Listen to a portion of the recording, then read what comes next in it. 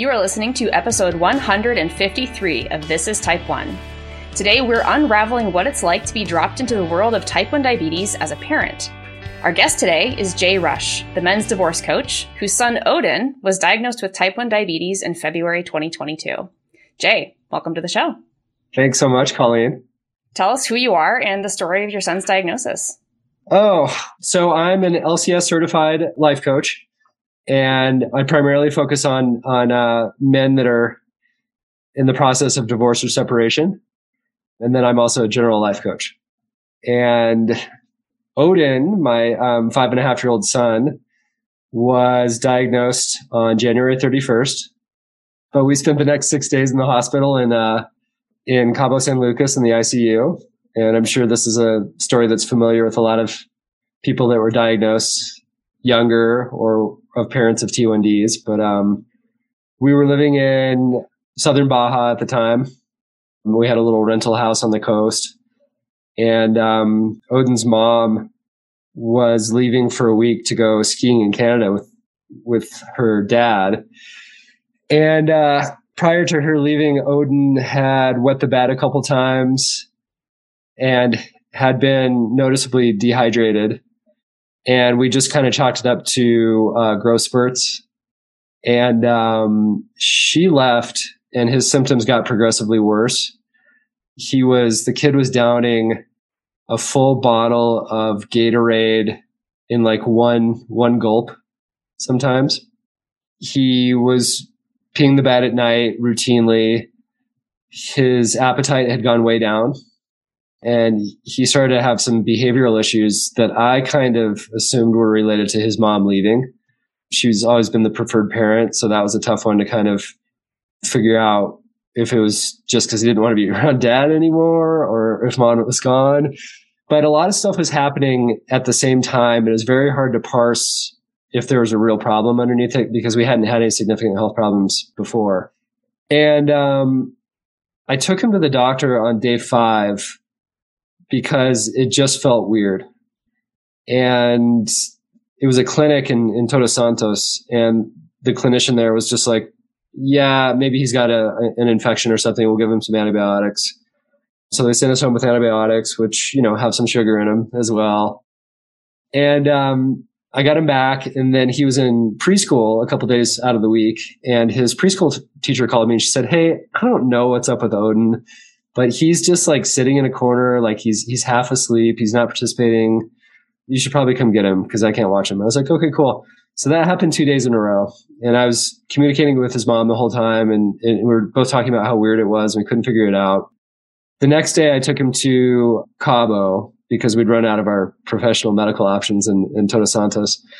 And I took him to a pediatrician there. And the pediatrician looked him over, did pretty thorough work, didn't ask the right questions. And I didn't offer the symptoms in an order that would really make sense.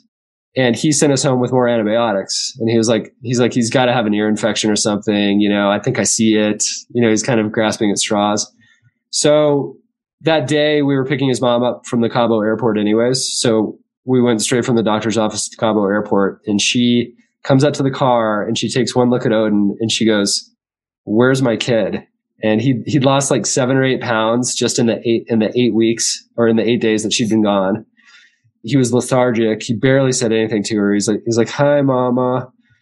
So we got home to our rental and we were kind of on pins and needles. We couldn't figure out what was up. And she woke me up at 3 a.m. and she said, "Hey, Odin's throwing up again. I think we need to go to the ER." I said, "Great. Let's do it." So she drove to the clinic and I got some stuff ready because I had sort of this premonition that we would have to go to another hospital. And, she called me from the clinic and she said, "The doctors just did actually, let me back up. You might want to edit this." So she woke me up and she said, "Hey, I think he might have diabetes." And I was like, "That is so weird. How do you know that?" And she goes, "Well, I was looking online for hours and hours. I couldn't sleep. I went to sleep. And then all of a sudden, like all the information just kind of clicked in her subconscious." And she's like, "Yeah, I think he has diabetes." So she took him to the clinic. And she made the clinician do a finger poke. And he was at 506. Yeah. So he's super high. So she called me from there and I met her on the highway and,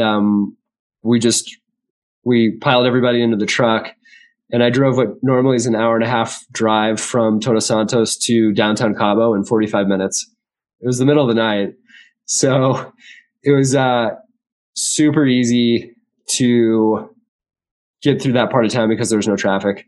And I called our pediatrician on the way there and I said, hey, can you come meet us? We think he's got type 1 diabetes.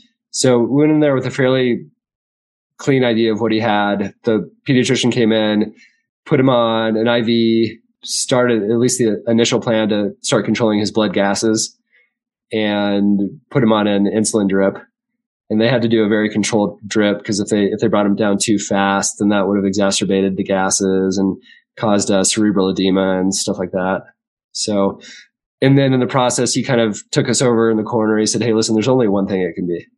Nobody's blood sugars skyrocket like this unless it's type 1. I was like, and we're like, okay, that's it. And the gravity of it didn't hit me in that moment. But for Rachel, it was a bomb. Like she just knew immediately what the connotations were and what the burden was going to be for him and for us. And I was kind of clueless. And then they had us take COVID tests and Odin and I came back negative and Rachel came back positive. And so they immediately cornered us again. They said, hey, listen, we're a COVID-free hospital, so we can't have you here. So we're going to coordinate transfer to another hospital that can help you out, which ended up being a blessing. So they sent us to a different hospital just about 3 miles down the road, coordinated the ambulance. The ambulance ride, by the way, cost $80 cash. Right? In the States, it'd be $800 out of pocket, probably, maybe more. They got us to the ER. The pediatric surgeon, the pediatrician on call came down, Dr. Cedillo. He was in control immediately. I was, of course, in like control trauma mode, like triage mode. Rachel couldn't come into the hospital because she had COVID. So she was outside waiting the whole time. And I was just checking in with her every 10 to 15 minutes. It took hours to do the necessary blood draws for him to get the diagnosis to then put him in the ICU. So we're in the ER for hours and hours and hours. And in the meantime, because of the nature of medical care in Mexico, as a tourist, they basically want cash up front or some assurance of cash up front, which makes total sense, but it's also inconvenient when you're like kind of in the middle of taking care of this kid that's almost comatose. So I was coordinating that. I was communicating with the doctors and the nurses. I was communicating with Rachel. And that went on for about 3.5 or 4 hours. And then finally, all the pieces kind of came together. We got the ambulance guy paid off with cash from the ATM because he was hovering over me the whole time. We got the front desk sated with a couple of credit cards on hold. And they predicted the cost would be something like 200,000 pesos up front, which ends up being about, I want to say, 10,000 US dollars. So they thought the total cost for the entire stay, about 6 days in the hospital, would be about 10,000 USD. We also had a travel insurance policy, which, note to parents listening, very important if you're traveling on the road, even if your kid doesn't have type 1. Wow, that's huge. So yeah, we finally got in there, got stabilized, spent 6 days in the hospital. Odin's grandmother came down and she switched days with me in the ICU room every other day. And then we put ourselves up in a really nice hotel for the other day so we could just totally like self-care and relax while we're there. And we did a really good job of sort of trading off because he was a little blonduero in Mexico. All the nurses and doctors and cafeteria staff and everybody just loved him. Like they were all over him. And they would send him extra treats of Jell-O and pudding and things like that while the doctors are trying to stabilize his blood glucose. So there was a total disconnect there. I'd say overall, the standard of care was really high from a compassion standpoint, like much higher than you'd probably experience in the States. Far less formal, clinical, and business-like. And it felt more like they truly cared about you. And everybody, you could tell the difference in expertise, however, in the medical staff was sort of stratified. So the doctors were the keepers of wisdom. Like they had all of the information. And then below that, the nurses were largely functionaries and they just kind of did what they were told. And anything that outside the scope of that, or if they asked, if they needed to apply like critical analysis to the situation, they weren't very good at it. And so, with type 1 that the learning curve is immensely steep. And so for the first 2 days, we were really out of our element. We were depending on everybody else to tell us what to do. And as we got familiar with sort of the guidelines and the parameters, we started giving orders to the nurses and the doctors. And we started saying, hey, listen, we love the thought of bringing up more Jell-O or more juice, but these things are off limits now. Like, you have to tell us before they show up, because we're actually like getting him stabilized, and we turn around, his blood sugar would skyrocket. We're like, what just happened? He's like, oh, he drank that thing that was on his table. And like, what was that? It was apple juice. Like, you can't do that. You're like, who put that there? Who put that there? And then we go have a really nice conversation. And it was like, credit to the trauma that we could actually like control our emotions and still like kind of control the environment around him, at least until we got home. But also everybody was just so sweet and so nice that you couldn't really get mad at anybody for what they were doing. So yeah, we learned about type 1. We slowly watched him go from extremely lethargic, almost comatose, to actually like emerging and being his little boy self, to actually being really frustrated with the process and like yelling at nurses. And he's really traumatized by like the large gauge needles they had to use for the blood draws and things like that. And we slowly became experts by virtue of Dr. Cedillo, our pediatric surgeon, who was amazing, but also his colleague in Mexico City. And I'd have to look up his name. I can't remember, but we teleconferenced with him every single night. And he basically gave us crash courses in type 1 management. And between those two, we were able to sort of bounce information off each other, share information, start paying attention to the metrics, start seeing what works and what didn't. We got him on a flash glucose monitor. We got him on the Libre, because that's all they had down there. And then we got him on quick pens pretty quickly too. And that's all they had access to. They don't have easy access to Omnipod, to dashes or anything like that. But we slowly started to learn the ground rules for MDI and managing blood glucose and sort of what it would require, and keeping records and carb counting and things like that. And I have a background in exercise science, so some of that was fairly easy for me to bring on and made sense. For Rachel, it was a little bit more of a challenge, but she got the hang of it eventually too. And then after 6 days, they released us from the hospital. We went home to our rental in Todos Santos. And then 3 or 4 days later, Rachel, Odin, and his grandmother flew home to Denver. And I drove back up the Baja Peninsula back home. And then about a week after that, we met with our care team at the Barbara Davis Center in Denver. And we've sort of been on that track ever since. So throughout this whole experience, how has Odin done with it? I think he was I think he is and has been terrified by all of the different phases of the process. So initially it was being in a hospital and not knowing what was going on. And that was evidently very traumatic for him. And then it was the large gauge needles and people with masks hovering over him, and his dad holding his body in his arm while they did blood draws. And then he, we sort of progressed from that to the MDI, and MDI was tough because all of a sudden now he goes from 0 needles in his life to 5 or 6 a day. And replacing Libres, replacing sensors was an issue too. And also, like, let's think about like a normal 5-year-old's existence. Like 5-year-old childhood, people are telling you no all the time. Normal 5-year-old. And now you're a T1D and people are telling you no twice as much. And so that's hard too. And then every little step we've made, like every little advance in technology. So going from like Dexcom G6 to Dexcom G6 and the Omnipod Dash, that's been a transition period for him. That's been something new. The ratcheting and clicking and the priming of the pump, and then the cannula insertion and getting used to that. But he's gotten better and better. What I'm really impressed with is his ability to take all of the information we've given him and be able to embrace it and make it his own. So now he goes up and he introduces himself to people and he goes, "Hi, my name's Odin. I have type 1 diabetes." And these little kids are like, "What?" And he goes, "Yeah, it's when your pancreas doesn't work. It doesn't make insulin." And he's like, "Insulin's the key to put blood sugars in your cells." And like, he tells us all this stuff, and it's really incredible. It's really charming. And, he's not ashamed of it. We're really trying hard not to make it seem like it's a burden or that he's other. And, I don't know. He's got these natural leadership qualities anyway that I think this is going to be okay in the long run. Like, he's going to embrace it. But one thing I really like about this kid is he's always been in touch with his emotions. So a lot of the trauma that he'd experienced, he's been able to express it. He's been able to say why he's upset and why he's pissed off. And then we also have been taking him to play therapy.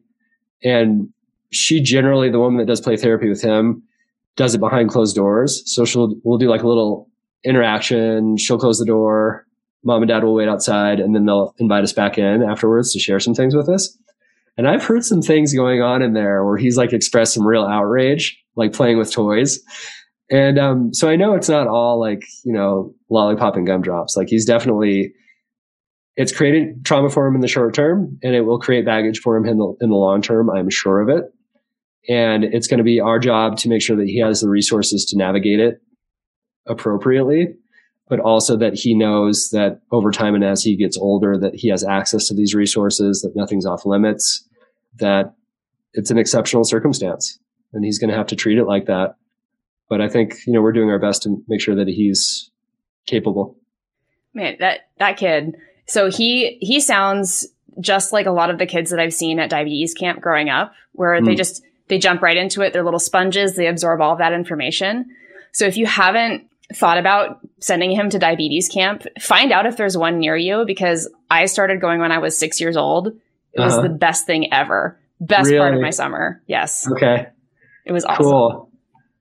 Yeah, I'll make a note of that. There is actually one nearby. Oh, perfect. Yeah.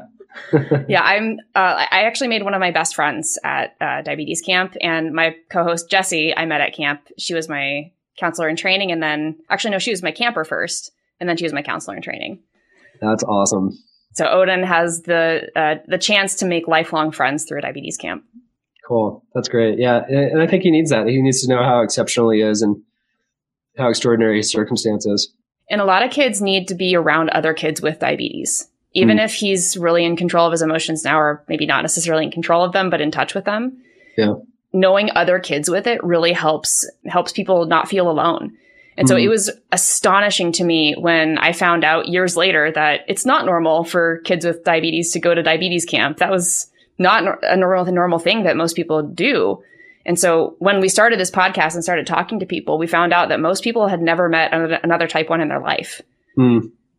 Yeah. Yeah. Well, fortunately or unfortunately, we live in a small town, and one of the guys that Rachel, my wife, went to high school with, his son was diagnosed with type 1 last summer, and he and Odin are the same age. And so we're about 15 minutes apart. And then our neighbors from up the street, their daughter is also type 1, and she's older. She's about 16. But they've been great resources and allies too. So it's very interesting. Like, people come out of the woodwork when this happens. Yeah, they do. And part of that might also be an increase in diagnoses over the years, which is unfortunate, but also a good resource for other people. Yeah. So you're only a few months in. At this point, have you been able to figure out if there are any favorite things that you have about type 1 so far? Yeah, a lot, actually. The day he was diagnosed, it was emotional. It was traumatic for everybody. I remember walking outside when I finally got a break and he finally got in the ICU. And I walked over to the car that my wife was in waiting, and I just broke down and cried. And as I was crying, like as I was heaving, right, this thought came into my mind. I was like, this is what you were meant to do all along. And I don't know where it came from. It was a really organic thought, but it was really powerful too. And it was like, this isn't a curse. This isn't a punishment. This is also non-negotiable reality. And so you'd better make the most of it. And so for me, it was really easy to jump into like learning something new and being excited about learning something new. And it was really exciting to like galvanize my relationship with Odin. I had the opportunity to be his primary caregiver because mom wasn't allowed in the hospital. And while I felt bad about that, it was also such a great opportunity to be close to him and to bond with him on a level that we hadn't bonded with before, because he had never almost died before. And since then, like, I try to look at it, I'm trying not to project anything on him because his experience is going to be his own, but I'm trying not to project on him.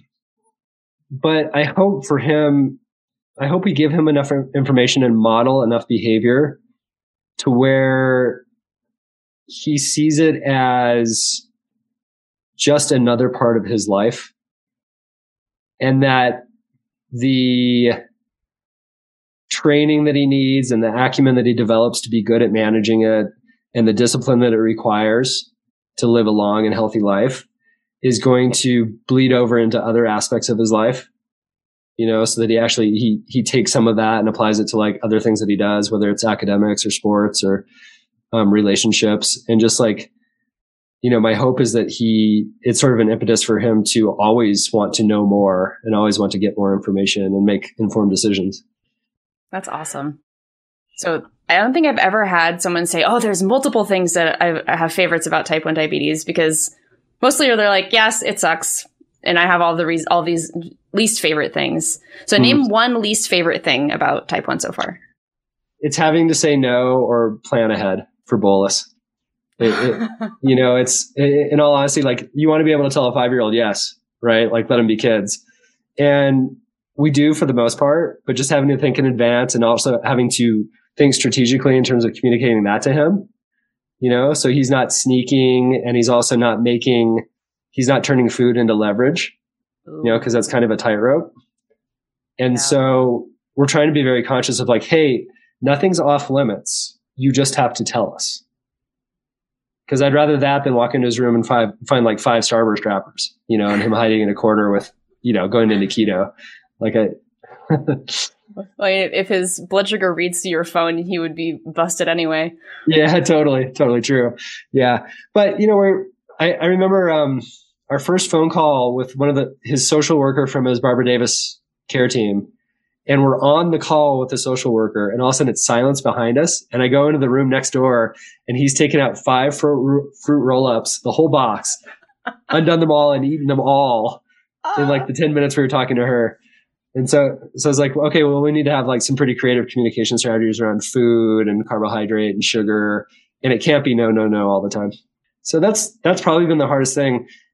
But I also want to contrast that to like, in the cancer communities, there's the whole like F cancer ethos, like F cancer F any disease basically, because it's a huge inconvenience and it stinks and it's painful and it's traumatic and it's sad.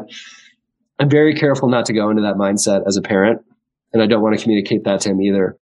Basically, when I hear people say F diabetes, for me, you end up living in that mindset, and it closes the door to what good could come from it or what possibility comes from it. And listen, I'm not trying to diminish the experience, but like we all have things that we suffer from in our lives. And if it's not type 1, it's something else. And wishing that it would all just go away isn't the way the world works. Can confirm.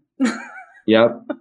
And I want him like what I'm modeling, even though internally sometimes it's really hard, is I want him to know that there's like diabetes only has to be 6 or 7% of his life experience. There's so much more to his day and to his life that's available. And there's so much more happiness and so many more cool experiences. And there's nothing off limits for him. I mean, he can't be in the military, which is kind of a blessing, but you can do anything you want. Yeah. I think when I was growing up, the only 2 things were airline pilot and military. And now it's just military, which is super cool. Yeah. I mean, there's, we see all the time, like cops with Dexcoms on, and, he's like, anytime there's a character like in, what's the Panda movie that just came out? Turning Red. Yeah, Turning Red. So he saw that. He's like, what? Like that girl's got a Dexcom or like a sensor. That's so cool. So yeah, I think as he becomes more aware of the opportunities to him, hopefully that'll make sense to him too. Like, he gets to choose whether or not diabetes defines him or whether it ruins his life. Oh yeah. It sounds like you have a pretty healthy mindset around diabetes. So at this point, have you experienced burnout as a parent of a type 1? Yeah, my burnout happened last week, and it was short and sweet, which are most of mine. But it was basically involved me yelling at our pharmacist and storming out of the drugstore. And then I got home, and it was a lack of control that I had not felt in a very, very long time. Quickly followed by grief, regret, anger, denial, depression, and a whole full cycle of those things. So yeah, it was the first time where in maybe 5 months where the adrenaline had finally worn off, and like I'd let in a little space for that to happen, and it happened with a vengeance. But it didn't last very long because it can't. That was. It's just, I mean, on a practical level, we're keeping a kid alive. Like I think I'm also, by virtue of coaching and coaching strategies, I think I'm able to recognize indulgent thoughts, things that don't serve me. And if you weren't going to mention that, I was going to. Yeah. I think it's really important. It's a skill set and it's an offering for all of your listeners. And I know you believe this 100%, that like we have more access to personal strength and our ability to like make the most out of our circumstances than we think we do. Oh yeah. 100% agree. Switching gears a little bit to talk about your niche in the coaching world. So you're a divorce coach for men. What was the timeline between your own separation and Odin's diagnosis? And then how is that kind of affecting your relationship with Rachel? Yeah. So it's interesting because some people see type 1, I think, as like the catalyst for a separation. But I think Rachel and I had been on that road for a little while anyways. I think we had been dissatisfied with the course of the relationship, and she was actively exploring ways to fix it where I was sort of checked out. And so by the time the diagnosis came around, by the time we were in the hospital, I think she'd already kind of made up her mind. And that was just sort of like, it was a little bit of a speed bump before she actually got to say it.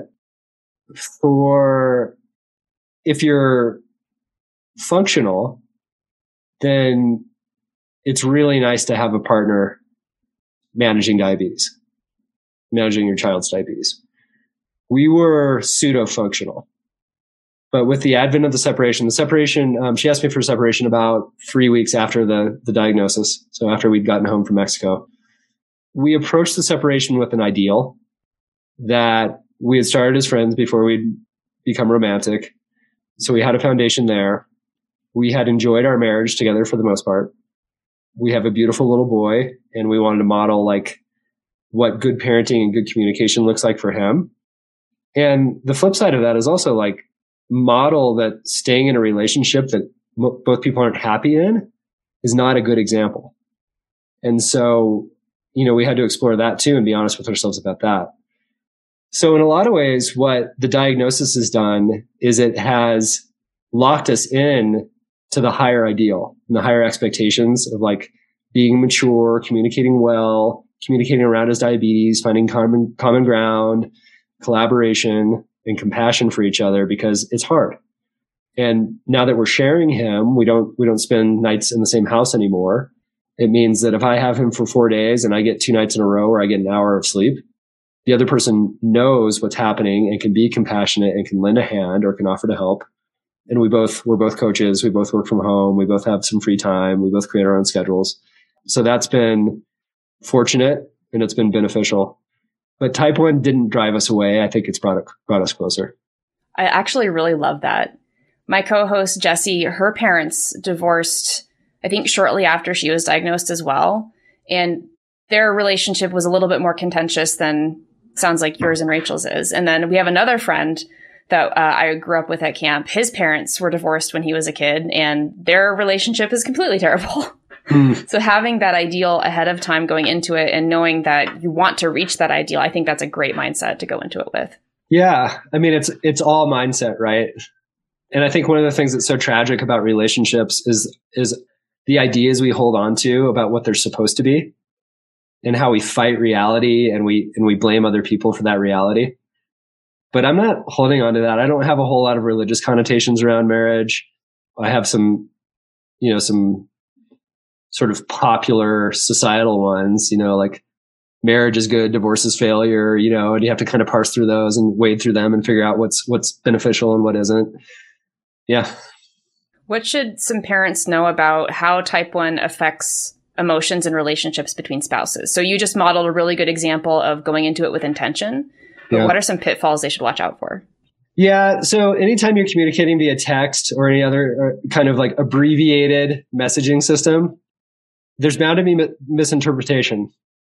And one of the ways that things get misinterpreted, I mean, think about it. It's a perfect storm. You're exhausted. You're scared. You're probably worried about money. You're worried about your child's life. You're worried about your own well-being. And you're also, you're navigating to a greater or lesser extent some animosity between spouses. There's two ways to look at it. One is when you're inclined to misinterpret messages from the other spouse, especially when it comes to the care of the child, don't. But if you have to, reach out for clarification. And on the other side of it, when you're communicating, I'm a pretty direct and efficient communicator, and that doesn't always come across as nice or compassionate. So I'm very careful to say what needs to be said, but also add like a little bit of humor. Like it's almost like I'm on the spectrum and I'm like, okay, how would a normal person make this seem kind of lighthearted? And the other thing I want to point out about that too is, okay, there are walkie-talkie apps. And I think this has been really efficient for us. Is texting, of course, one of the pitfalls of texting is you can miscommunicate. Phone calls are obnoxious because there's formality. You have to wait for somebody to pick up. You have to wait for them to answer. You have to ask them how their day was. You have to say, oh, hold on a second. I want to talk to you about this. And it's kind of a pain in the butt. There's an app called Voxer that I've used for my coaching clients, and I use it now. Rachel and I use it now. And basically, you just press the microphone and you say what you need to say. Hey, it looks a little bit high right now. What's happening? And they just respond, oh, yeah, I've got it. You know, that alert was 5 minutes ago. I gave them a starburst or whatever. You can hear the tone of their voice. You can hear the nuance and the emphasis. You can hear if they're stressed out or not. And that way, no assumption has to take place. And I think that's probably the biggest issue with communication in general, but especially with T1D, like parents of T1Ds, is like, if you're stressed out, if you don't have any sleep, if you're already angry, do your best to put yourself in an environment of communication that doesn't rely on assumption. Yes. You can infer so much meaning from whether somebody included or did not include a period. Right. Yeah, totally.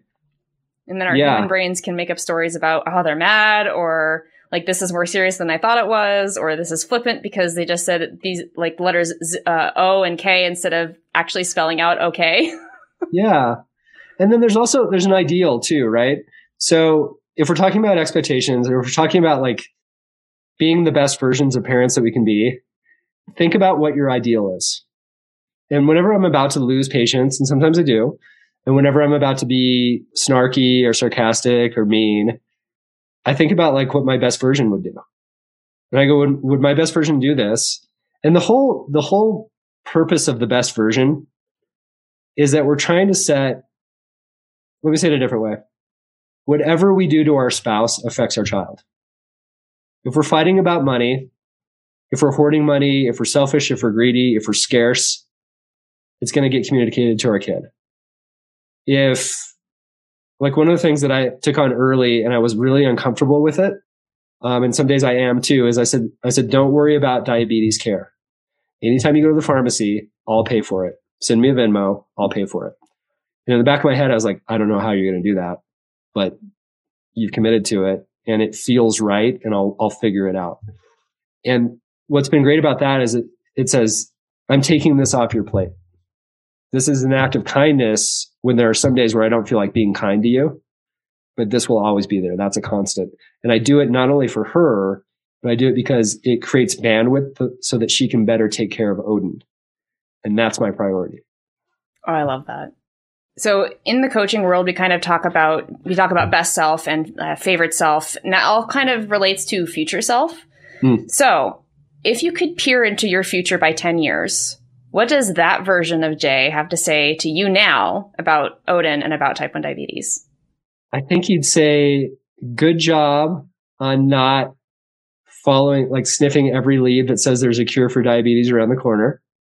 I think he would say, good for you and Rachel for establishing an expectation of what normal should look like, and of what kindness and compassion and a work-life balance should look like, even with dealing with type 1.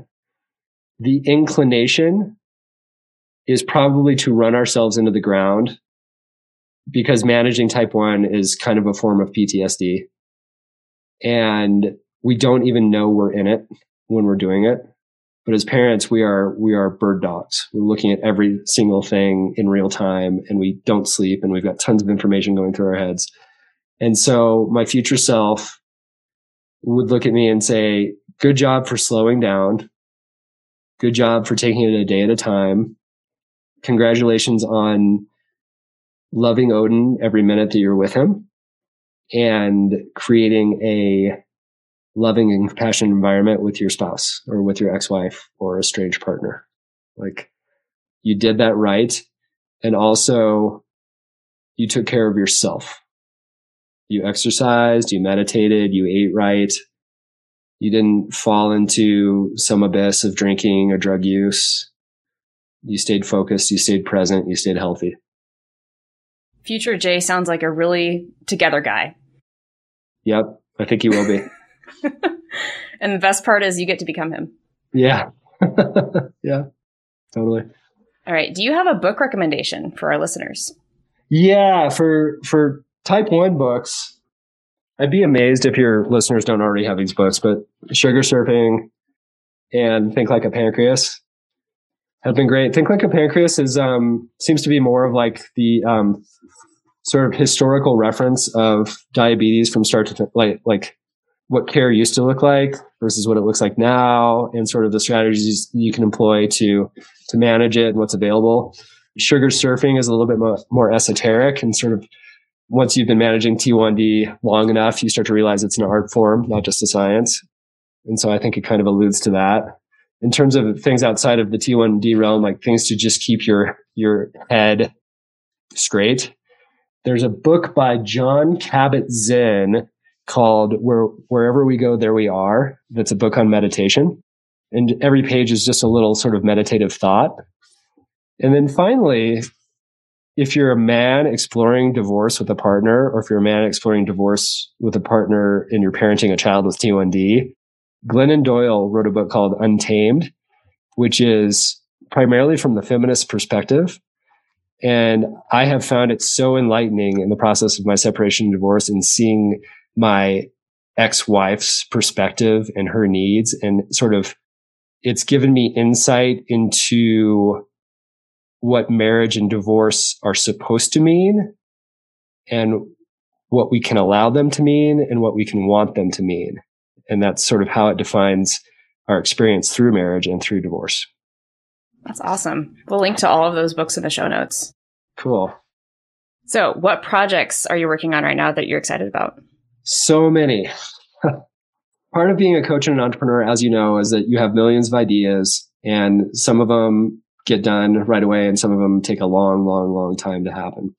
I've been working on my podcast, Reinventing Adulthood, for quite a while. We've got 8 episodes out, but I'm looking to start streamlining that production process more. And we'll be doing a lot of Reinventing Divorce episodes as well, sort of a subset. I'll be looking at writing a book called Reinventing Divorce as well very soon. I'm also, aside from the one-on-one coaching practice, I am in the process right now of creating an 8-week Reinventing Divorce group program for men and women. That'll be an online program that will happen once a week and is launching in July. That sounds awesome. So if you want to send me the links to all those, I can include them in the show notes as well. If our listeners want to connect with you either about your coaching work or your experience with being a parent of a type 1 diabetic, where can they find you online? So the easiest place to find me is at www.jrushcoaching.com. You can find all of my information about one-on-one coaching and Reinventing Divorce. If you want to message me at jrush_coaching on Instagram, I'd be happy to reach out, talk to you specifically about T1D, managing mindset and divorce also in that context. Yeah, that's where you can find me. That'll be awesome. So thank you again for sharing your story. Yeah, thank you, Colleen. It's nice to have somebody to talk to, as you know. Yep. All right, everyone. You can find the links to everything we talked about in the show notes, along with Jay's contact information. Now it's your turn. After listening to Jay's experience, how would you want to approach the possibility of your child being diagnosed with type 1 diabetes? What can you start to think on purpose today that might help you prepare, if not for that, but for any difficult circumstance in the future? Remember, you control your diabetes. It doesn't control you. Are you ready to feel better with type 1 diabetes without changing how you manage it? You too can go from resenting the highs and the lows to never again feeling like it's dragging your emotions behind the worst roller coaster ever. It starts with a free call. Ready to live your life without worrying about what your CGM says?